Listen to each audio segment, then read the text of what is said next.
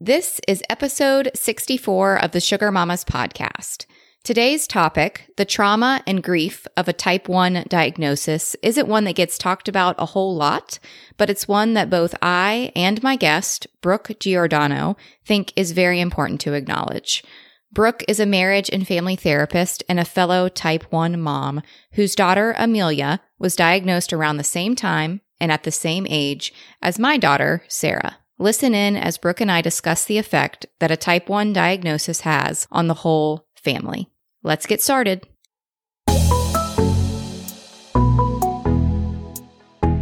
You're listening to the Sugar Mamas podcast, a show designed for moms and caregivers of type 1 diabetics. Here you'll find a community of like-minded people who are striving daily to keep their kids safe, happy, and healthy in the ever-changing world of type 1. I'm your host and fellow T1D mom, Katie Roseborough. Enjoy! Before we get started, I need you to know that nothing you hear on the Sugar Mamas podcast should be considered medical advice. Please be safe, be smart, and always consult your physician before making changes to the way you manage type 1 diabetes. Thanks.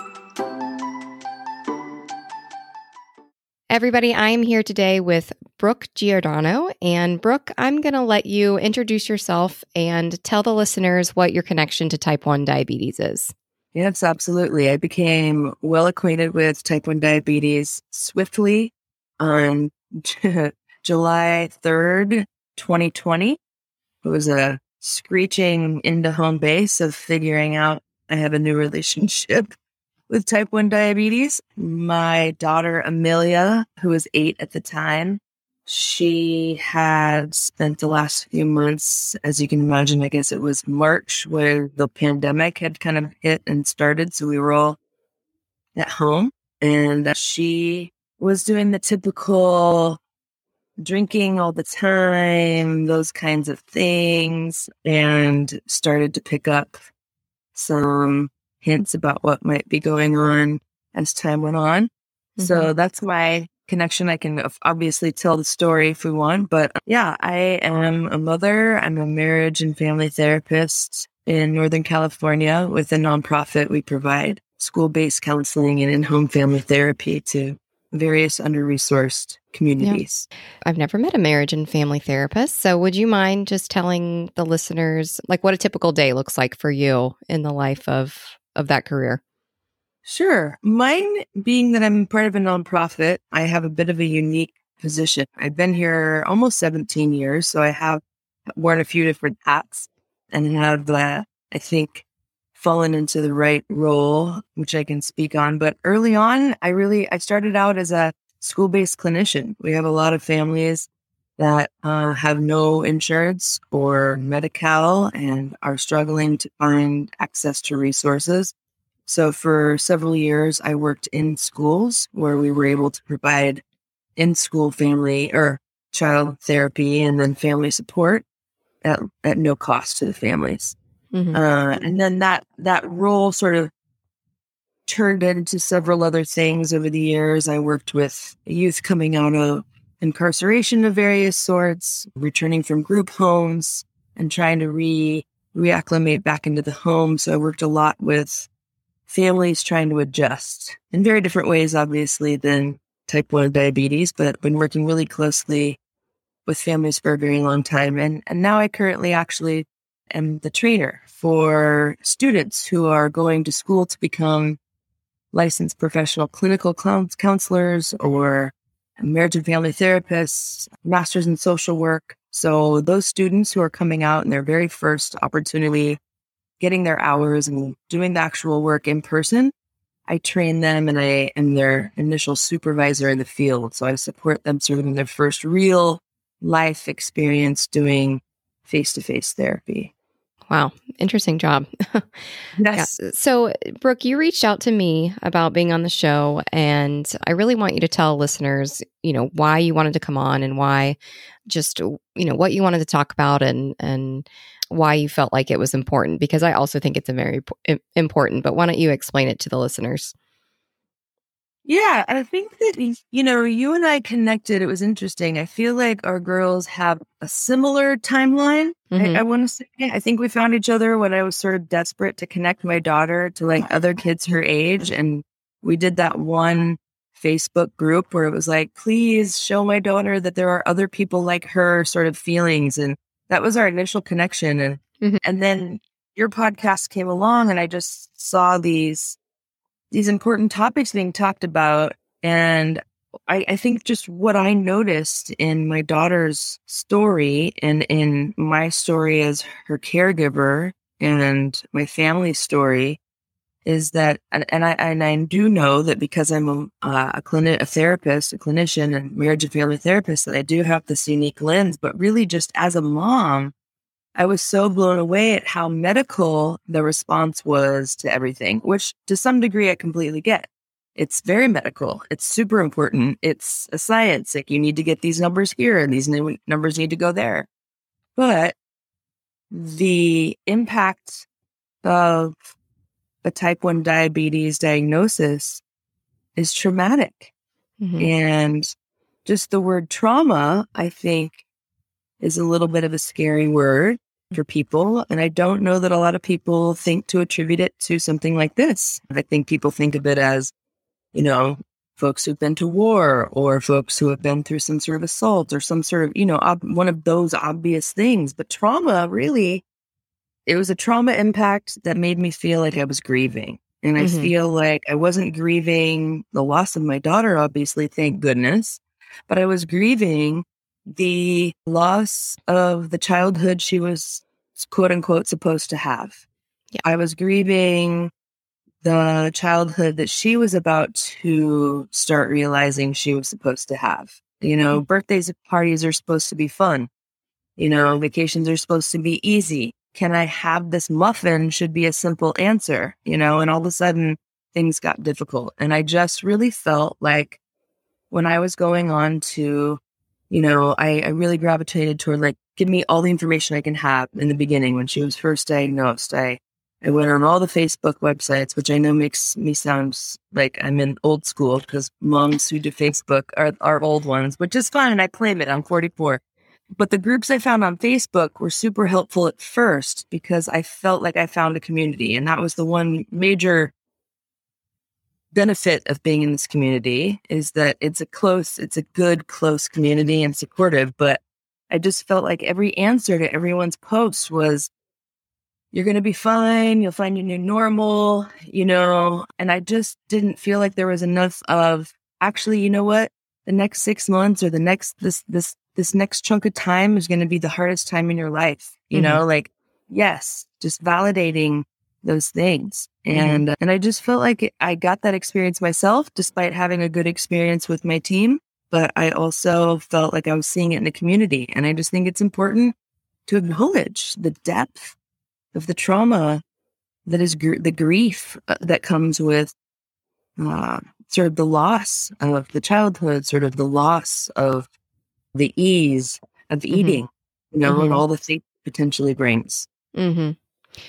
Yeah, I mean, I can definitely speak to the fact that it was very traumatic for our family. And I think it was traumatic on different levels for different members of the family, but it definitely impacted everybody. And I mean, when I say everybody, I mean brothers, me, obviously my daughter, my husband, grandparents. I Yeah. think grandparents are a group of people that, we don't talk about nearly enough, but think about it. Think about grandmas and grandpas, and all they want to do is spoil their grandkids and take them to get treats and take them on vacations where they do fun things. And they lose that too. And I think was traumatic in our family, at least. And, friends, everybody, I think everybody's impacted. And, it was traumatic in a lot of ways. And we definitely, the initial diagnosis day was clearly like very traumatic, lots and Mhm. lots and lots of crying and scared. There was a lot of fear involved. And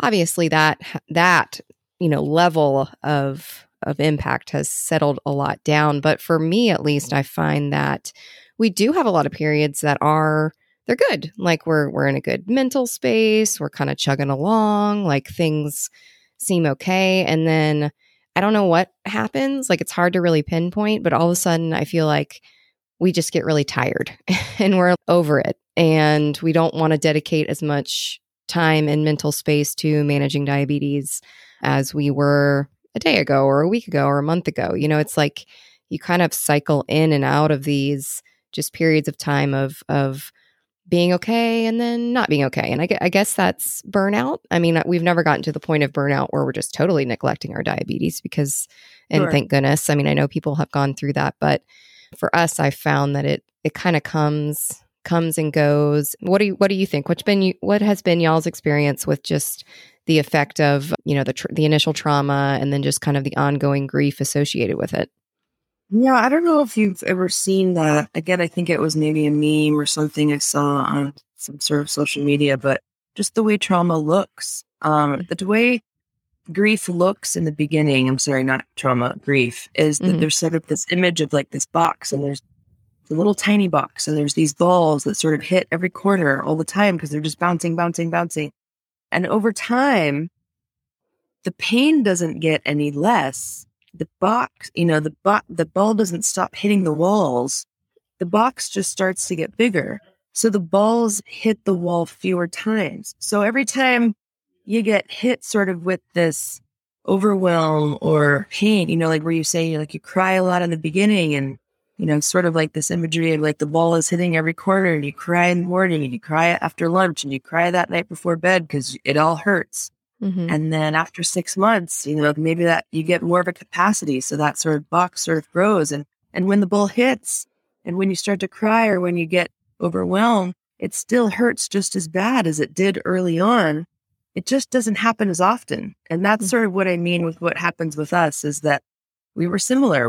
There were a lot of tears in the beginning. There was a lot of overwhelm in the beginning. There was a lot of, I don't know how I'm going to be able to do this and have a full-time job and give to my other children in the way that they need, and, you know, all of those things, and my partner, right? But then a few months go by, and even though we've gotten better at doing it, I've noticed that maybe it wasn't every night she was crying. After a few months, it was just like a couple times a month she was crying before bed. And for Amelia, it was mostly because her hardest parts were wearing the gear, and the needles in the arms are really hard for her. So like, it's just sort of the reminder at bed, and there's no school or no food or no friends to make you forget. It was when you reminded that you had diabetes. So nighttime for her was always the hardest. And so I would just kind of scale it based on like how many tearful nights we had. In the beginning, it was almost every night there was tears.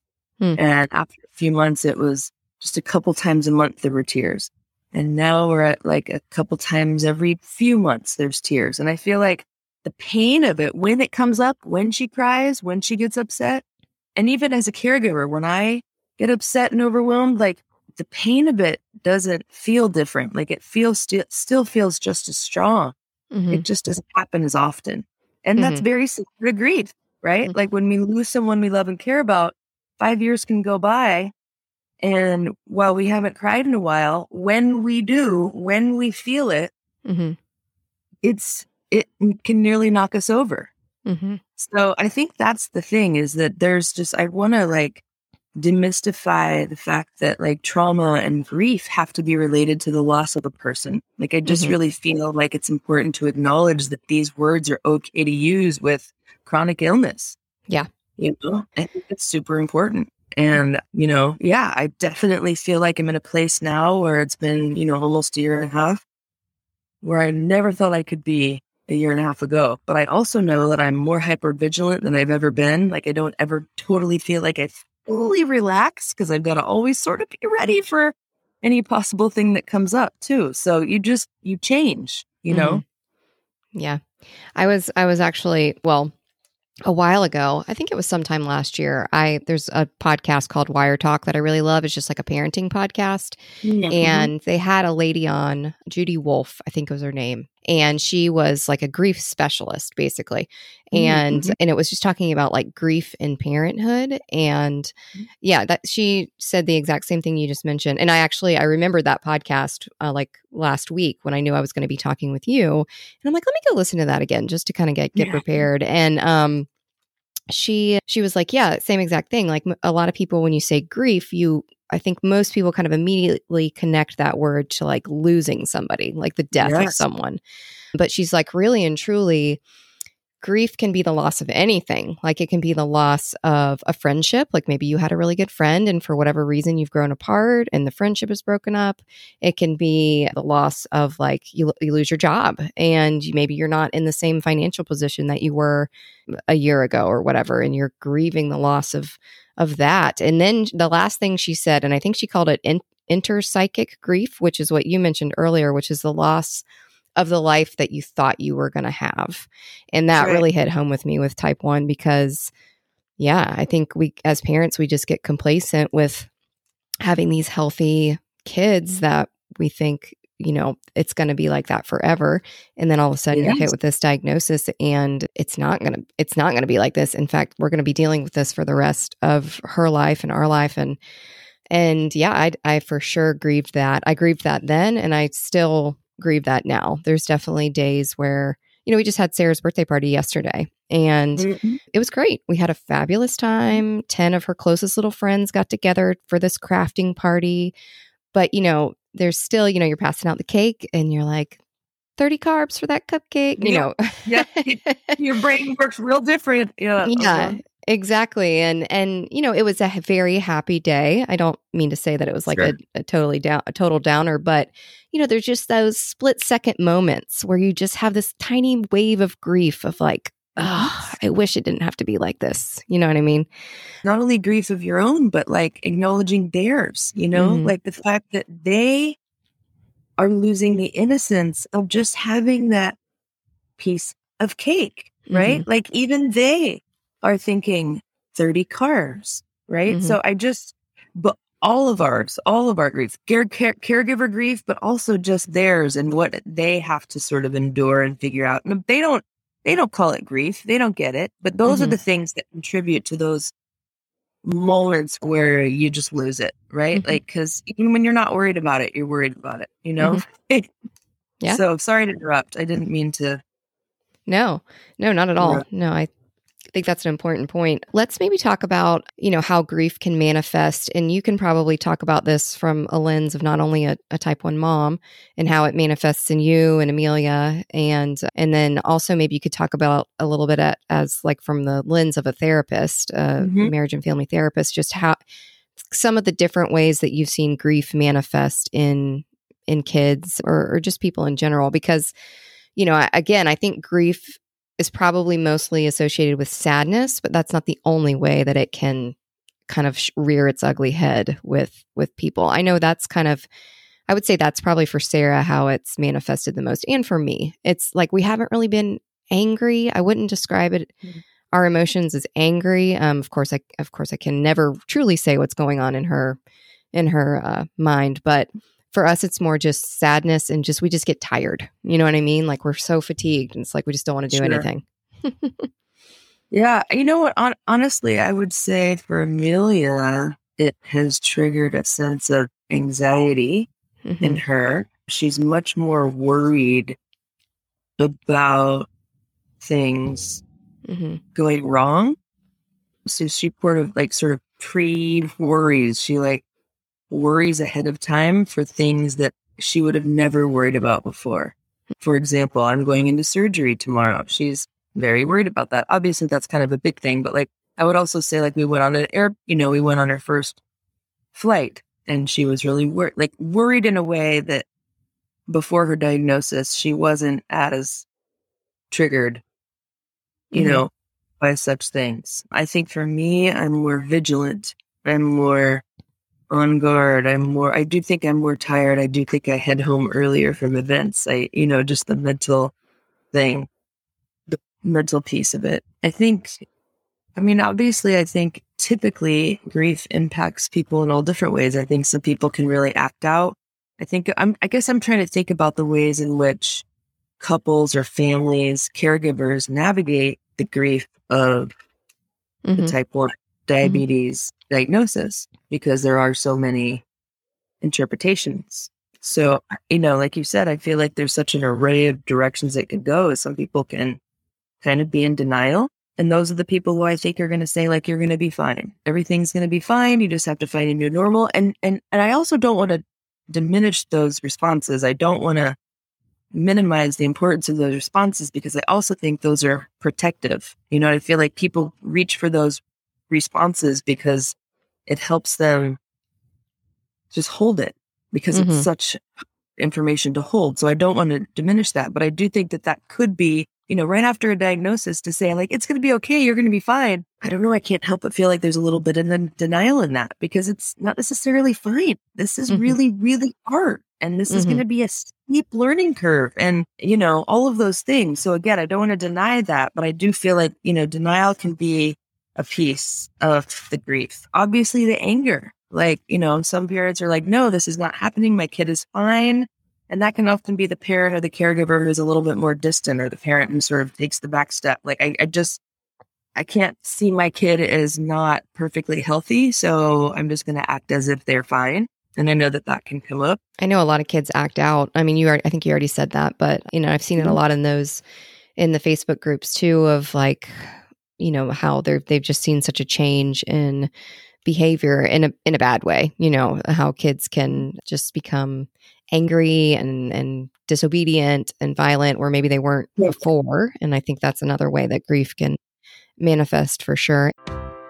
Hey guys, it's Katie. I wanted to jump in for just a bit to tell you about the product feature of the week. Since today's topic is on the trauma and grief of a type 1 diagnosis, I wanted to share a book with you that I recently read. You may be surprised to find that this one has nothing, but also maybe everything to do with watching your child endure a chronic medical illness. It's a memoir titled The Choice by Dr. Edith Eva Eger. Dr. Eger is a psychologist and a Holocaust survivor who endured the horrors of concentration camps during World War II. Even today, at the age of 94, Dr. Eger is using her past traumas and her own lifelong walk through grief to help and heal her patients. I can truly say I have never read anything like it, and I read a lot of books. If you've ever experienced a trauma or are walking through grief, or maybe you just need to be shaken from the rut of everyday life, then I invite you to grab a copy and read through this one.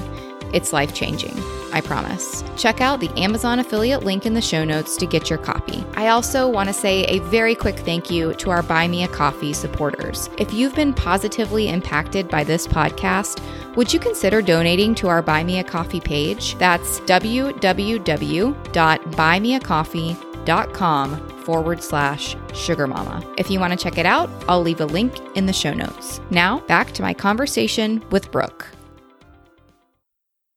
Yeah, well, there's so many things that I think have to do with that too. First of all, like, when are you diagnosed, right? If you're diagnosed at 14 and all those things are going on for you at that developmental level, I can see how it can really trip you up, and you really want to go find independence and like autonomy at that point. And, like, I can see how you'd want to kind of, turn your cheek or whatever. But whereas, there are some ways in which the age of diagnosis impacts how you're going to respond. I also think it matters how parents respond. I do think I'm noticing in my learning that there's a couple of different schools of thought around how you deal with diabetes. Some people are really nutrition focused, and we are now just a keto family and we focus on the macros and all that stuff. And others are more, maybe a little bit, and I don't think it's this generalized per se, but kind of more like mental health focused. Like, personally, for me, I don't want diabetes to be a reason for me to say no to something. I want to still be able to say yes to her. I mean, obviously there's just going to be times I say no because you're 9 and it's 9 o'clock and you just can't have ice cream. Right. But like, but I do want her to know that, like, when she wants to have it, when the like ice cream guy drives by, like, I don't want to be like, oh no, because I don't want to deal with the diabetes of it. I want to say yes because all the other kids in the neighborhood are doing it, and I want you to be able to do it too. So it depends on your diagnosis age developmentally. I think it depends on the parent and their attitude toward it. And again, it has to do with their ability to hold it. Some parents really need to focus on the protein and the carbs, and all of those things are what makes them feel in control of a very chaotic experience, So there's just so many ways to make sense of it that can impact the kid, which is why I feel like, my experience with the grief and the trauma of it is as a caregiver, not as the person with the illness. It'd be a whole different interview. You talking to Amelia, obviously, right? Like Right. it's my caregiver experience. Yeah. This is just a random thought about just like you mentioned the people that are like, everything's going to be fine. Don't worry about it. You're going to, it's going to be fine in the end.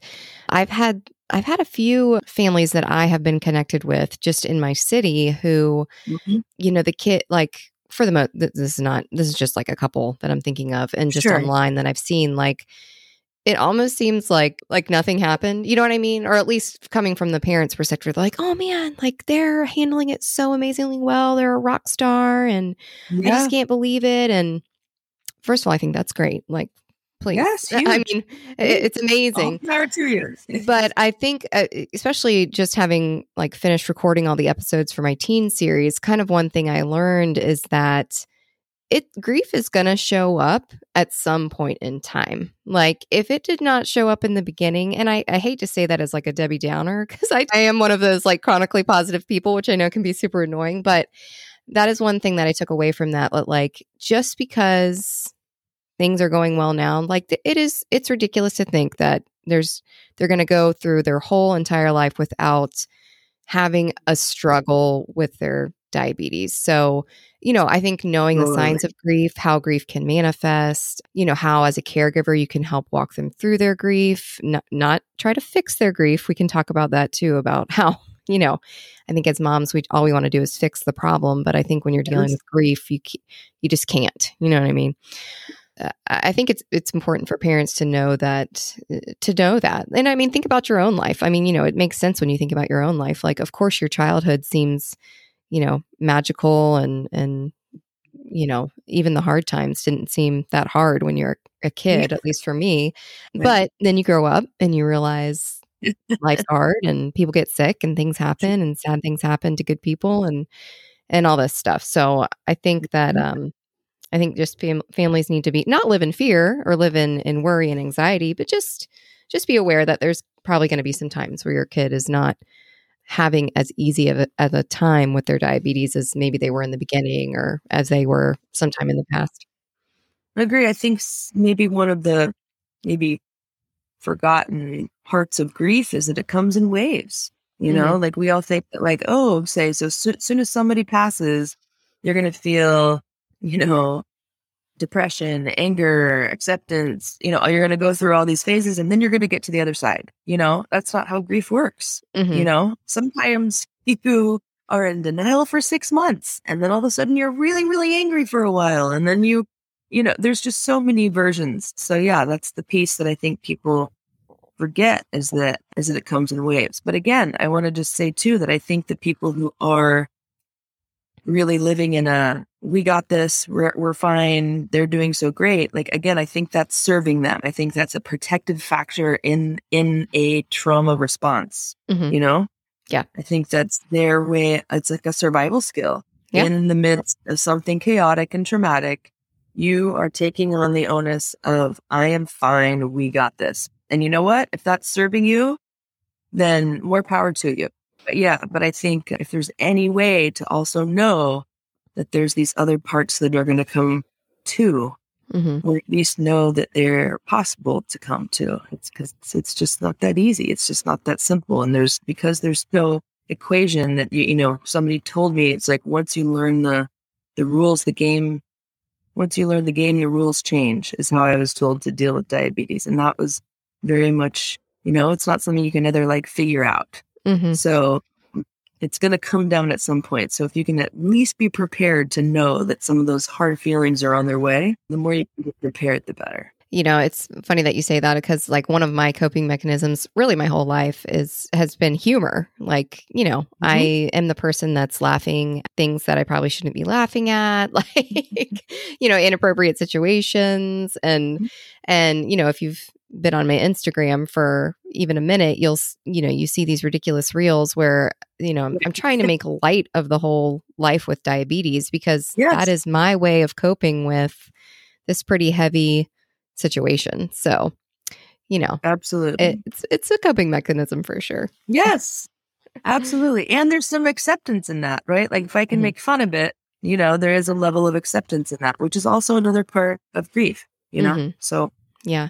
The podcast I was listening to, that lady said that those stages of grief, which I probably couldn't even, let's see, what is it? Like denial, sadness, denial, anger.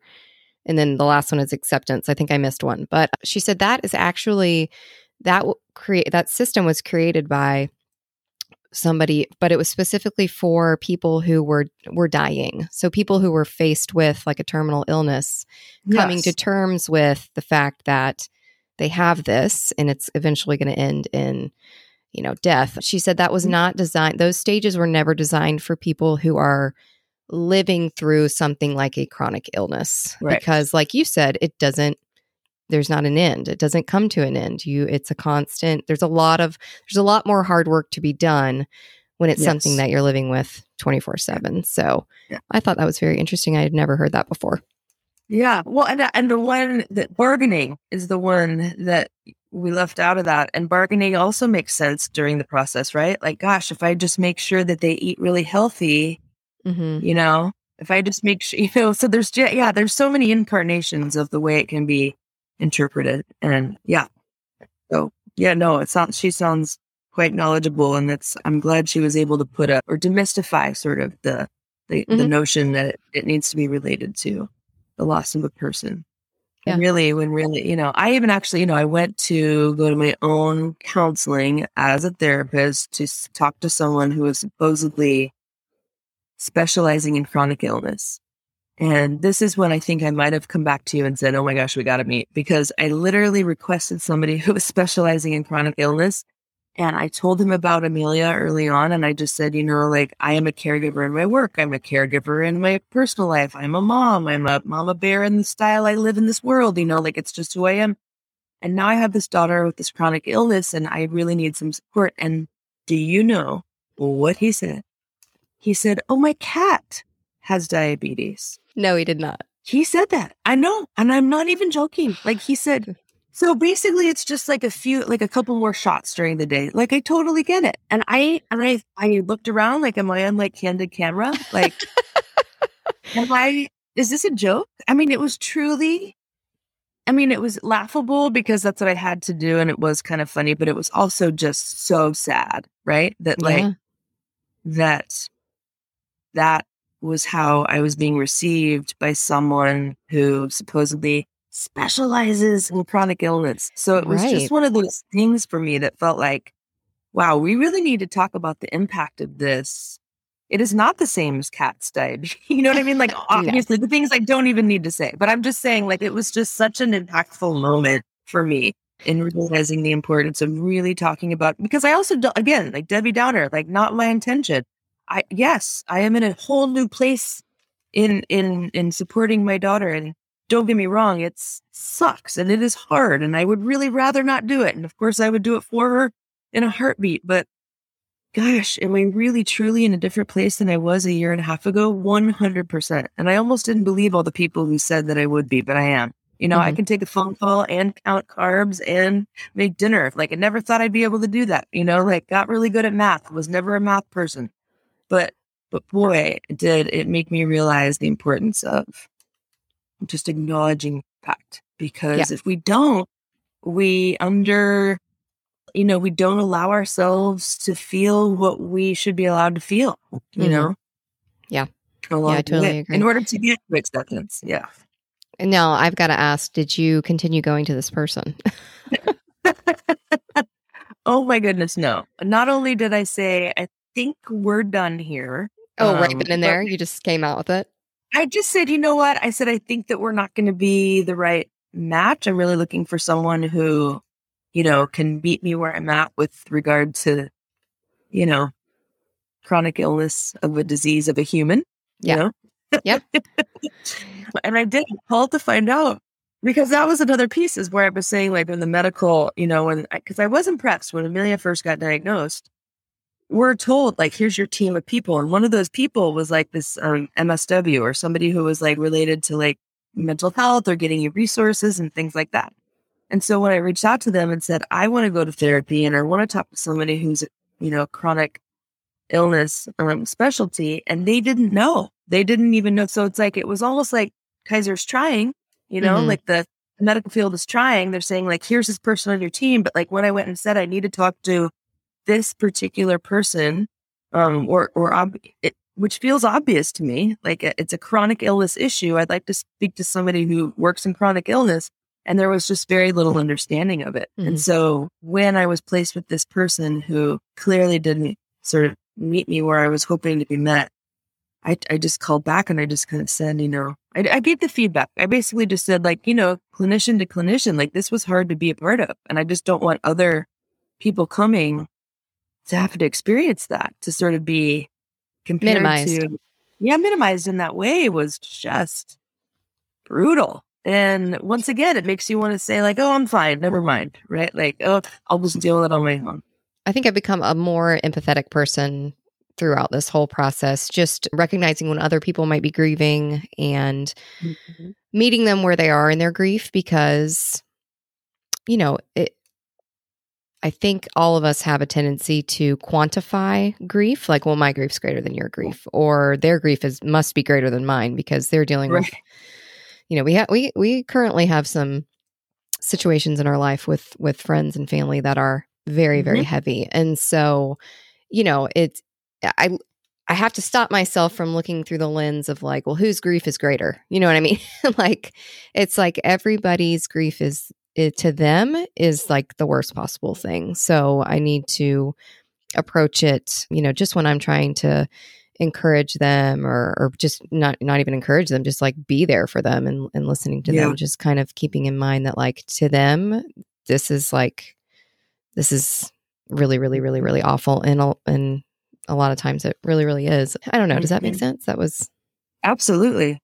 What are some things that you have found to be helpful, just kind of helping your own self, like through a time that might be more challenging than others, and then helping Amelia through some of her grief? I feel like something I've also learned from this whole experience is that you don't try to fix someone's grief, even though we really want to. You're really just being there to listen. And I'm so sorry. Like, what can I do to support you, or whatever it may be? What are some things that you have found to be helpful?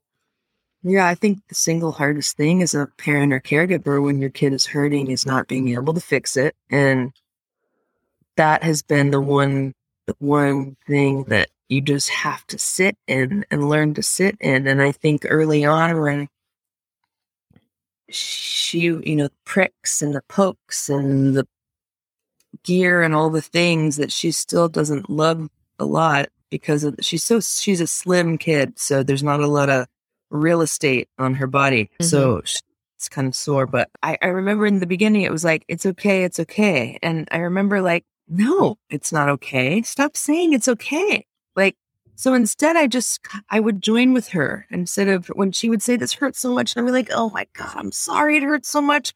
Like I would mirror her emotion almost. And like, she'd be like, oh, and I'd say like, oh, and I'd like hold it too. So at least, and I don't remember where I read it, but it's like, we can't fix it or make it better. But if they know they're not alone in it, then they're not going to come out of it traumatized, right? Like something can be traumatizing and the kid doesn't have to grow up being a traumatized child, right? Like if somebody's joining in with the moments of trauma in their life and they feel like they are connected to and in it with someone, then you can move through it together. Now, it's on me to figure out how to deal with how hard that feels, right? But knowing that I can at least join with her and how much it sucked or how much it hurt, rather than saying it's going to be okay. Because not only is that annoying and minimizing to her, but I know that's not true.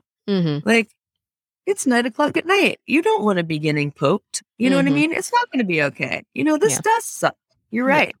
They're like, just saying that has helped a ton.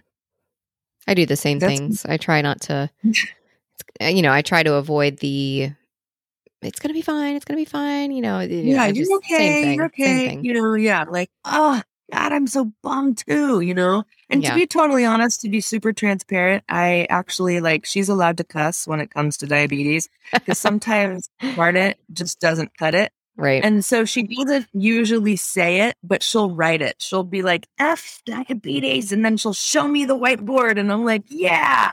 So we have our ways of, Yeah. I like that. releasing. I know.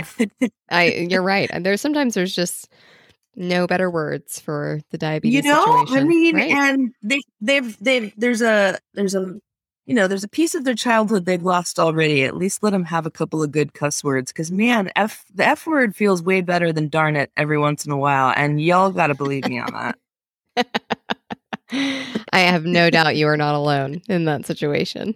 Hilarious. Well, is there anything else that you want to add? Anything else you want to talk about? Yeah, no, I think so. I think the only thing you had brought up that I thought was a good topic was just, and I see it too, was the ways in which couples work differently or the ways in which, parenting teams work differently. And so I was actually talking to my partner about this morning or last night, it all runs together. But, I think I see a lot of posts about, one person taking the brunt of it or one person sort of holding it all and sort of how to navigate that. And I'm not to say that I have those answers, but I do definitely feel that, 9 times out of 10, relationships already have issues before type 1 diabetes come into the picture. So type 1 diabetes is only adding to whatever stresses were already there prior to. Mm-hmm. But I think one of the things that my husband and I discussed were, letting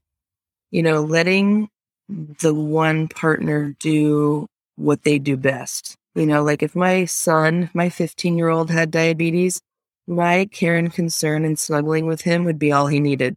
But for Amelia, what she needs is my husband's sense of humor. Mm-hmm. She needs him to come just make her belly laugh, and I come in with the soft, rubber cheeks or whatever. And sometimes that's okay, but sometimes she just needs what dad does best.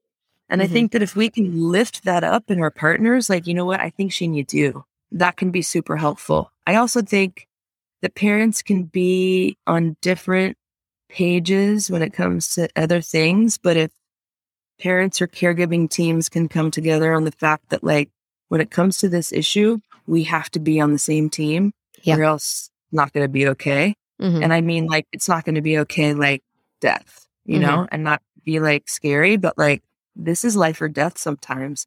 And when you have 2 different homes, maybe a parent at one home and a parent at another home, if you're not on the same team, big devastating things happen. So I really feel if there's any way that parents who are co-partner, parenting teams that are really struggling in life to sort of co-parent, I would say that if you could at least try to find a way down the same team on the one issue, go to battle on the other stuff. But when it comes to this, we got to be on the same team. And I think those are some things that stood out to me.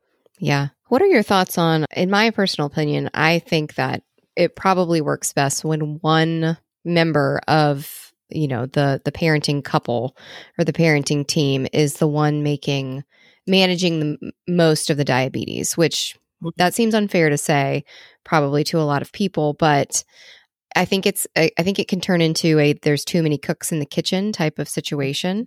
And that doesn't mean that the other person isn't doing anything. I mean, obviously you need to go out of town, you need a break, you need a night out with friends, whatever it may be, and you need that other person to take over. But at least in our house, I can really just speak for our home. It works best for us when really there's just one parent making most of the diabetes decisions. The other person's there for support and help when you need it and, all those things. But I think that for us, where for some people that might cause more arguments, for us, I think that causes less arguments because I think if we were constantly discussing what we thought would be best and how to treat it in this situation, we'd probably get into a lot more, heated discussions over it. But and that role just kind of naturally fell to me because I was, I was the one that was home at the time. And right. Ever since we've had kids, I've only ever worked part-time and I'm the one that does all the meal planning, the grocery shopping, the cooking. So, and this is such a disease that revolves around food so much. So I feel like it just kind of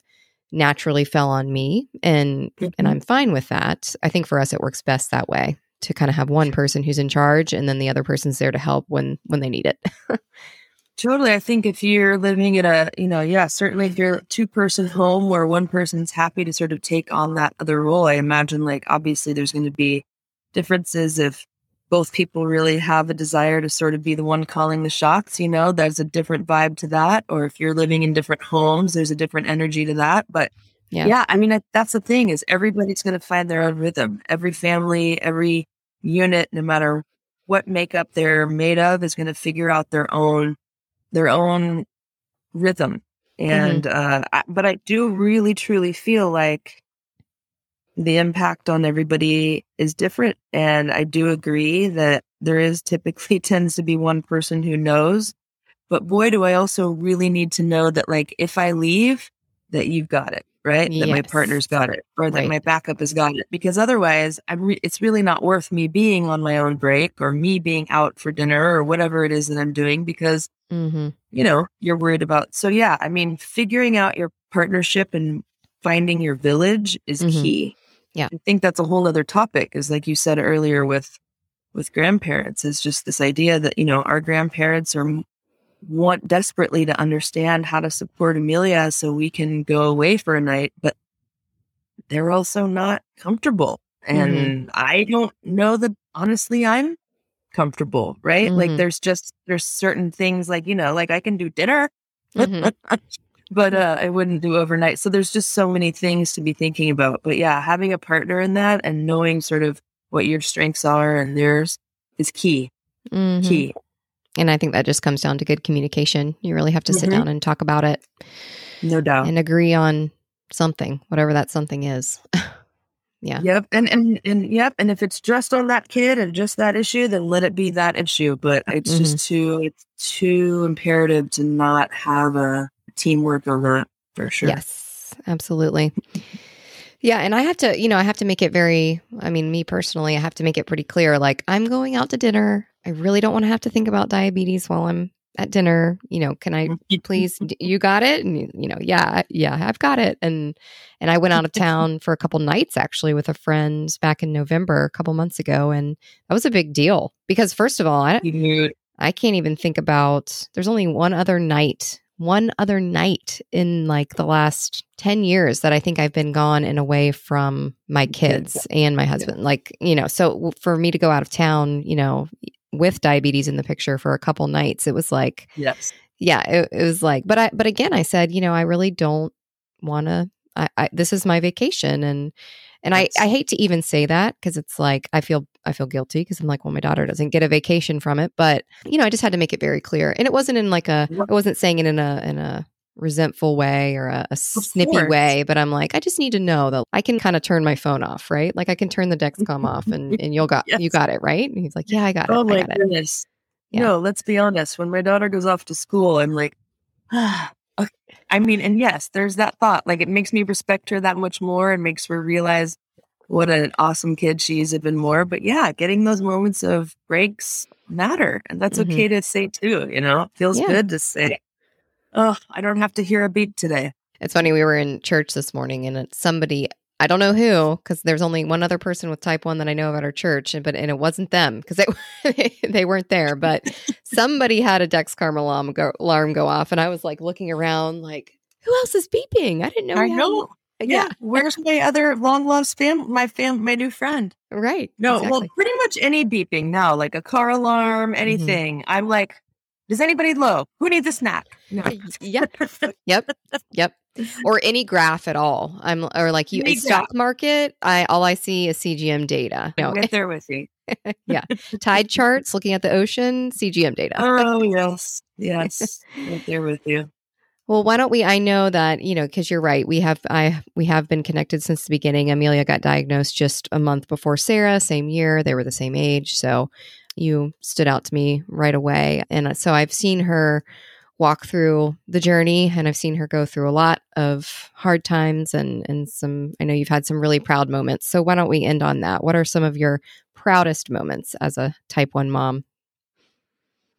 Oh boy. Honestly, I could go, right? I could go on and on. She's my inspiration.